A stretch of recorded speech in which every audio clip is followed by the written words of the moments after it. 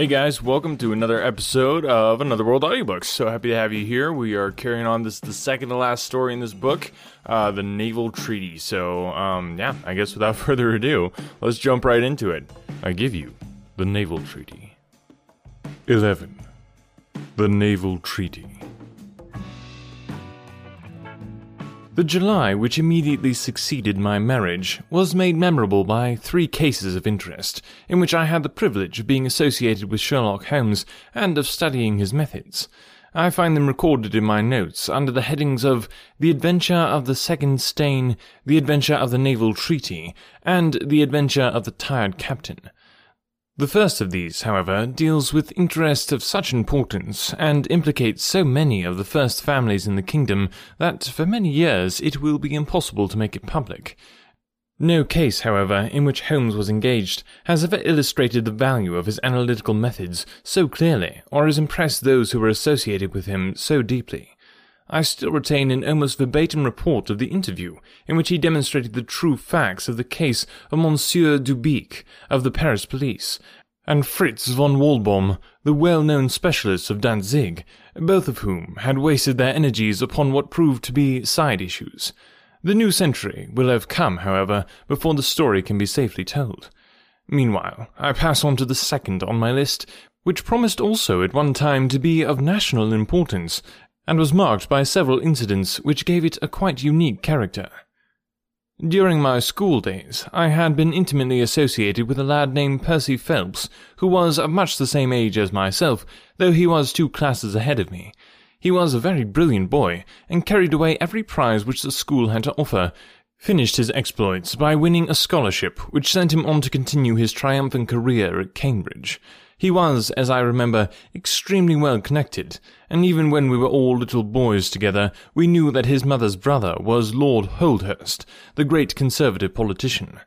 This gaudy relationship did him little good at school. On the contrary, it seemed rather a piquant thing for us to chevy him about the playground and hit him over the shins with a wicket. But it was another thing when he came out into the world. I heard vaguely that his abilities and the influences which he commanded had won him a good position at the Foreign Office, and then he passed completely out of my mind until the following letter recalled his existence. Briar Brae, Walking.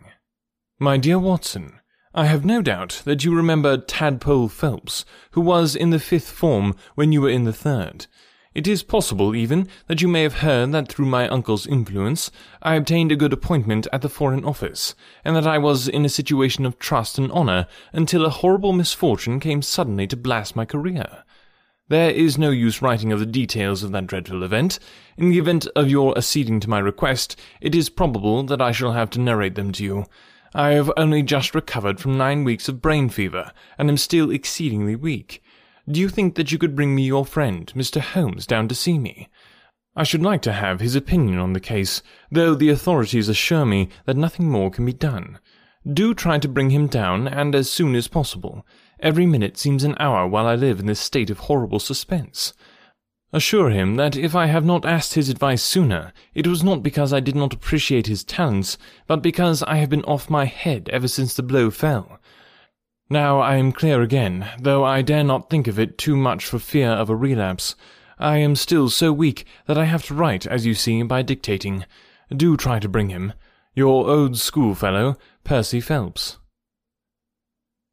There was something that touched me as I read this letter, something pitiable in the reiterated appeals to bring Holmes. So moved was I that even had it been a difficult matter, I should have tried it. But, of course, I knew well that Holmes loved his art, so that he was ever as ready to bring his aid as his client could be to receive it. My wife agreed with me that not a moment should be lost in laying the matter before him, and so, within an hour of breakfast-time, I found myself back once more in the old rooms in Baker Street. Holmes was seated at his side table, clad in his dressing-gown, and working hard over a chemical investigation. A large curved retort was boiling furiously in the bluish flame of a Bunsen burner, and the distilled drops were condensing into a 2-litre measure. My friend hardly glanced up as I entered, and I, seeing that his investigation must be of importance, seated myself in an armchair and waited. He dipped into this bottle or that, drawing out a few drops of each with his glass pipette, and finally brought a test tube containing a solution over to the table. In his right hand he held a slip of litmus paper. "You come at a crisis, Watson," said he. "If this paper remains blue, all is well. If it turns red, it means a man's life." He dipped into the test tube, and it flushed at once into a dull, dirty crimson. "Ha! I thought as much," he cried. "I will be at your service in an instant, Watson. You will find tobacco in the Persian slipper." He turned to his desk and scribbled off several telegrams, which were handed over to the page boy.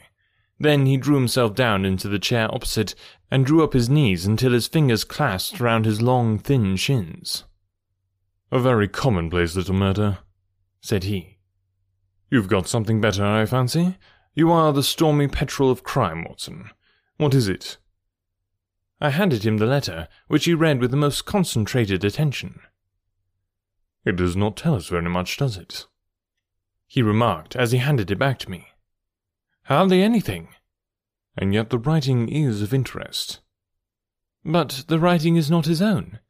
"Precisely. It is a woman's." "A man's, surely," I cried. "No, a woman's, and a woman of rare character. You see, at the commencement of an investigation, it is something to know that your client is in close contact with someone who, for good or evil, has an exceptional nature. My interest is already awakened in the case. If you are ready, we will start at once for walking, and see this diplomatist who is in such evil case, and the lady to whom he dictates his letters." We were fortunate enough to catch an early train at Waterloo, and in a little under an hour we found ourselves among the fir woods and the heather of Woking. Briarbrae proved to be a large detached house standing in extensive grounds within a few minutes' walk of the station. On sending in our cards, we were shown into an elegantly appointed drawing-room, where we were joined in a few minutes by a rather stout man, who received us with much hospitality. His age may have been nearer 40 than 30, but his cheeks were so ruddy and his eyes so merry that he still conveyed the impression of a plump and mischievous boy. "I'm so glad that you have come," said he, shaking our hands with effusion. "Percy has been inquiring for you all morning. Poor old chap, he clings to any straw. His father and his mother asked me to see you, for the mere mention of the subject is very painful to them." "We have had no details yet," observed Holmes. "I perceive that you are not yourself a member of the family." Our acquaintance looked surprised, and then, glancing down, he began to laugh. "Of course, you saw the J.H. monogram on my locket," said he. "For a moment I thought you had done something clever. Joseph Harrison is my name, and as Percy is to marry my sister Annie, I shall be at least a relation by marriage. You will find my sister in his room, for she has nursed him hand and foot this 2 months back. Perhaps we'd better go in at once, for I know how impatient he is." The chamber in which we were shown was on the same floor as the drawing-room. It was furnished partly as a sitting and partly as a bedroom, with flowers arranged daintily in every nook and corner. A young man, very pale and worn, was lying upon a sofa near the open window, through which came the rich scent of the garden and the balmy summer air. A woman was sitting beside him, who rose as we entered. "Shall I leave, Percy?" she asked. He clutched her hand to detain her. "How are you, Watson?" said he cordially. "I should never have known you under that moustache, and I dare say you would not be prepared to swear to me. This, I presume, is your celebrated friend, Mr. Sherlock Holmes." I introduced him in a few words, and we both sat down. The stout young man had left us, but his sister still remained with her hand in that of the invalid. She was a striking-looking woman, a little short and thick for symmetry, but with a beautiful olive complexion, large dark Italian eyes, and a wealth of deep black hair. Her rich tints made the white face of her companion the more worn and haggard by the contrast. "I won't waste your time," said he, raising himself upon the sofa. "I'll plunge into the matter without further preamble. I was a happy and successful man, Mr. Holmes, and on the eve of being married, when a sudden and dreadful misfortune wrecked all my prospects in life. I was, as Watson may have told you, in the Foreign Office, and through the influence of my uncle, Lord Holdhurst, I rose rapidly to a responsible position. When my uncle became foreign minister in this administration, he gave me several missions of trust, and as I always brought them to a successful conclusion, he came at last to have the utmost confidence in my abilities and tact. Nearly 10 weeks ago, to be more accurate, on the 23rd of May, he called me into his private room, and after complimenting me on the good work which I had done, he informed me that he had a new commission of trust for me to execute. "This," said he, taking a grey roll of paper from his bureau, "is the original of that secret treaty between England and Italy of which, I regret to say, some rumours have already got into the public press. It is of enormous importance that nothing further should leak out. The French or the Russian embassy would pay an immense sum to learn the contents of these papers. They should not leave my bureau, were it not that it is absolutely necessary to have them copied. You have a desk in your office?" "Yes, sir." "Then take the treaty and lock it up there. I shall give directions that you may remain behind when the others go, so that you may copy it at your leisure, without fear of being overlooked. When you have finished, relock both the original and the draft in the desk, and hand them over to me personally tomorrow morning." I took the papers and— "Excuse me an instant," said Holmes. "Were you alone during this conversation?" "Absolutely." "In a large room?" 30 feet each way." "In the centre?" "Yes, about it." "And speaking low?" "My uncle's voice is always remarkably low. I hardly spoke at all." "Thank you," said Holmes, shutting his eyes. "Pray, go on."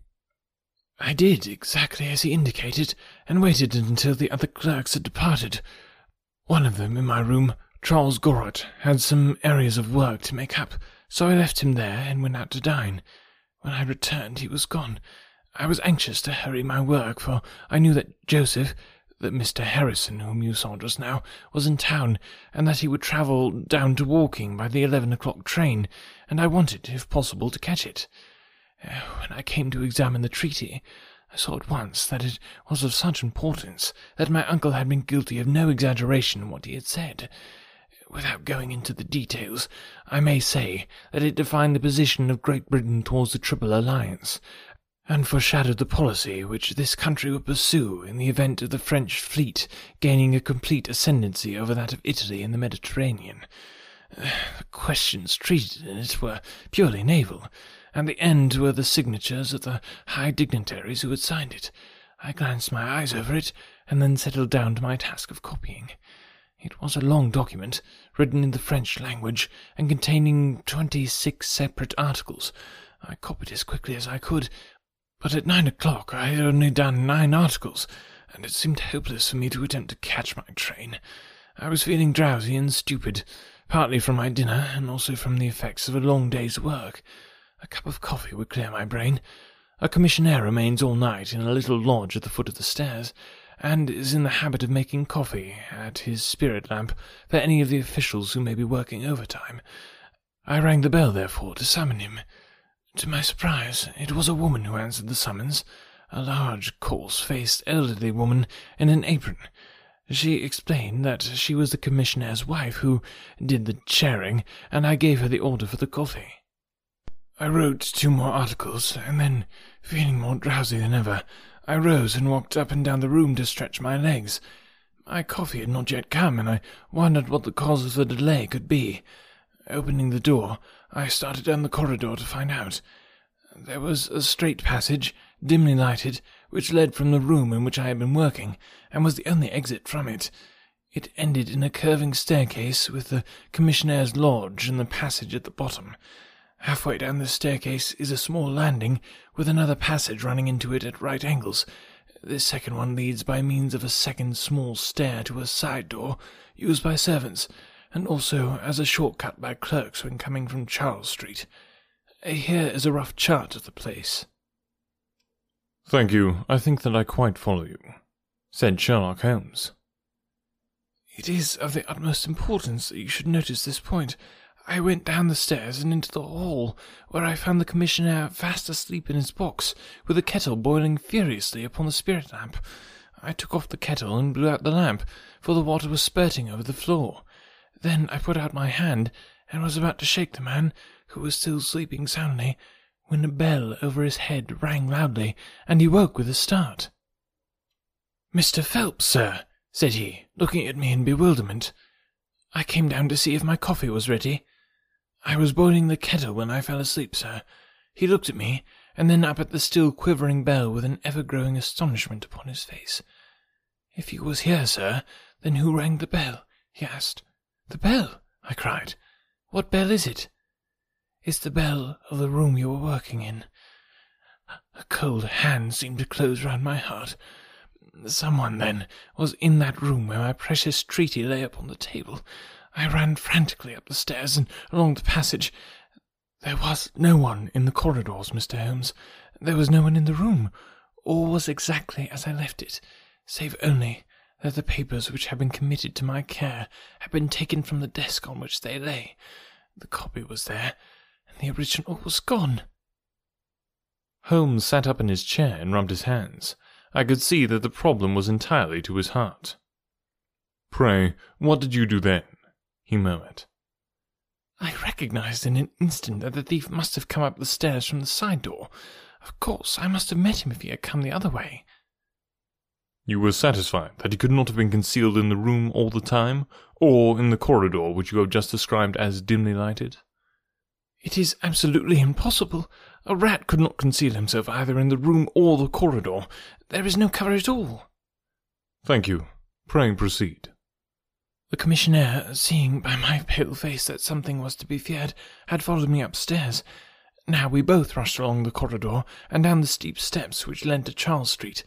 The door at the bottom was closed, but unlocked. We flung it open and rushed out. I can distinctly remember that as we did so, there came 3 chimes from a neighbouring clock. It was 10:15. "That is of enormous importance," said Holmes, making a note upon his shirt cuff. The night was very dark, and a thin, warm rain was falling. There was no one in Charles Street, but a great traffic was going on, as usual, in Whitehall, at the extremity. We rushed along the pavement, bareheaded as we were, and at the far corner we found a policeman standing. "A robbery has been committed," I gasped. "A document of immense value has been stolen from the Foreign Office. Has anyone passed this way?" "I've been standing here for a quarter of an hour, sir," said he. "Only one person has passed during that time, a woman, tall and elderly, with a Paisley shawl." "Ah, that is only my wife," cried the commissionaire. "Has no one else passed?" "No one."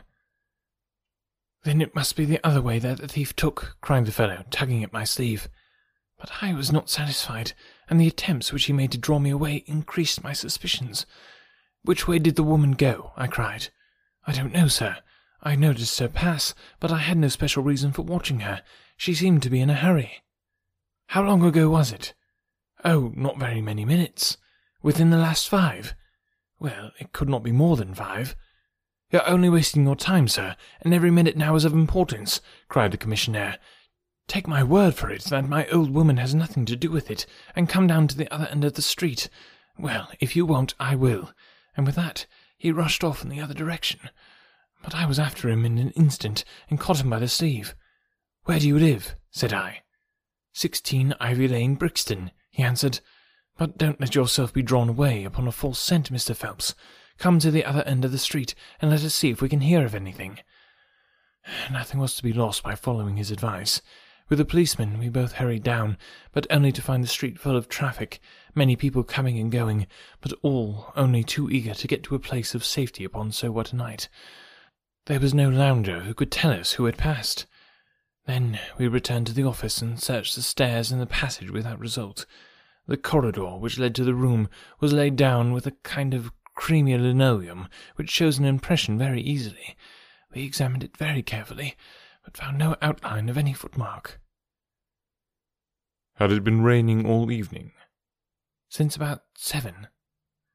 "How is it, then, that the woman who came into the room about 9 left no traces with her muddy boots?" "I am glad you raised the point. It occurred to me at the time. The chairwomen are in the habit of taking off their boots at the commissionnaire's office and putting on list slippers."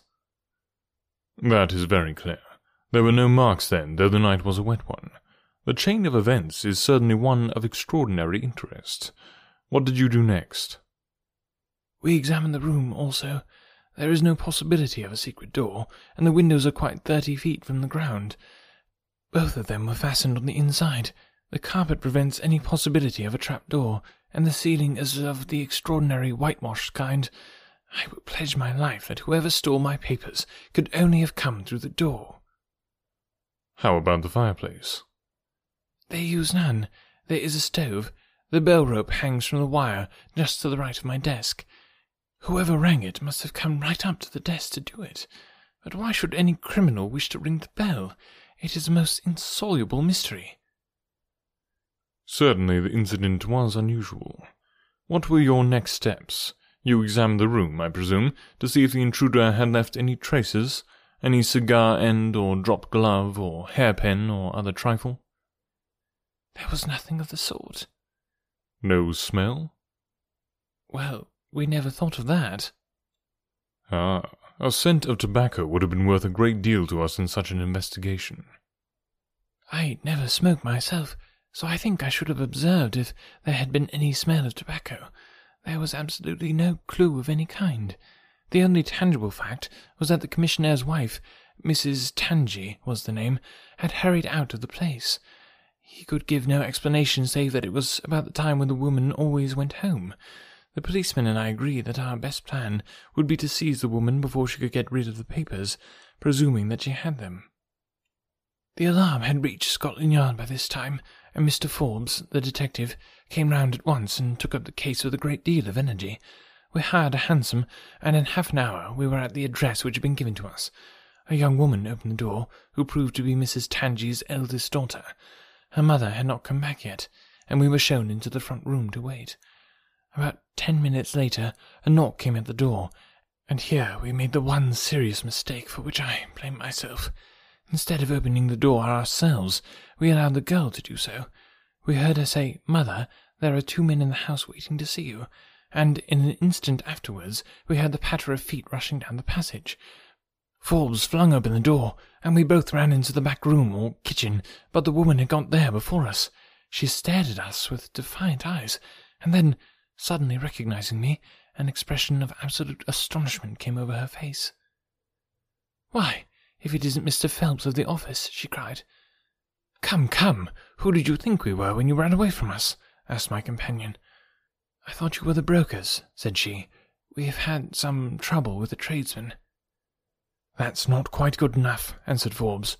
"We have reason to believe that you have taken a paper of importance from the Foreign Office, and that you ran in here to dispose of it.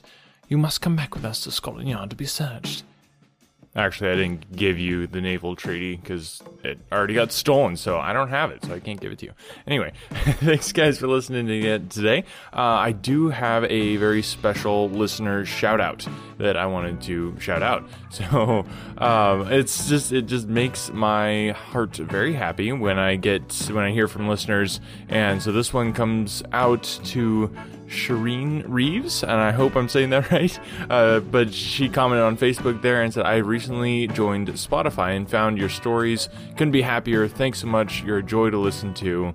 Loving the Sherlock Holmes stories. Thank you so much." So just want to say thank you so much for sending that. So you're thanking me and I'm thanking you, because it just makes me so happy to hear from you guys and know that you're enjoying what you're listening to, because I put a lot of time and effort into this, and when I hear back from you guys and know that you're enjoying it, that just makes it all so worth it. So thank you so much, Reen, for commenting there. And if you would like a shout out on the show, all you got to do is just go to Facebook or Instagram or Twitter. All the links are down below in the description. You can check those out and follow us and leave me a comment, and I'll give you a shout out on the show.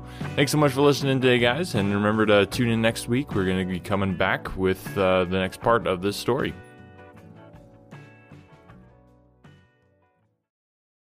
This episode is brought to you by Visit Williamsburg. In Williamsburg, Virginia, there's never too much of a good thing. Whether you're a foodie, a golfer, a history buff, a shopaholic, an outdoor enthusiast, or a thrill seeker, you'll find what you came for here and more. So ask yourself, what is it you want? Discover Williamsburg and plan your trip at visitwilliamsburg.com. Another day is here, and you're ready for it. What to wear? Check. Breakfast, lunch, and dinner? Check. Planning for what's next and how to save for it? That's where Bank of America can help. For your financial to-dos, Bank of America has experts ready to help get you closer to your goals. Get started at one of our local financial centers or 24/7 in our mobile banking app. Find a location near you at bankofamerica.com/talktous. What would you like the power to do? Mobile banking requires downloading the app and is only available for select devices. Message and data rates may apply. Bank of America N.A., member FDIC. When you need mealtime inspiration, it's worth shopping Kroger, where you'll find over 30,000 mouth-watering choices that excite your inner foodie. And no matter what tasty choice you make, you'll enjoy our everyday low prices, plus extra ways to save, like digital coupons worth over $600 each week. You can also save up to $1 off per gallon at the pump with fuel points. More savings and more inspiring flavors make shopping Kroger worth it every time. Kroger, fresh for everyone. Fuel restrictions apply. When I was in school, I absolutely hated writing. It wasn't until I was a bit older that I came to understand the power of words. If you're a business owner, you understand that power too. A business blog, when done right, can drive sales, increase revenue, and get you more customers. But as a business owner, you probably don't have the time to do all that writing. Plus, if you're not a copywriter by trade, you might feel like you're just kind of throwing words out there and they're not actually accomplishing anything. The good news is, there's a simple solution. Check it out. I call it the ultimate blog post checklist for businesses with online stores. This checklist will allow you to write better, more effective articles that convert readers into buyers. It's full of easy-to-follow examples to get your creativity flowing based on experience of nearly 1 million words written, and best of all, it's effective on any type of article in any industry or niche. I've successfully used this exact checklist on topics from pool table reviews to investment advice. Tired of spending tons of time writing stuff that doesn't convert? This checklist will change that by giving you highly effective blog posts and articles that transform readers into paying customers. Go to invicta.enterprises/free checklist and start saving time and transforming your writing now. That's invicta.enterprises/free checklist.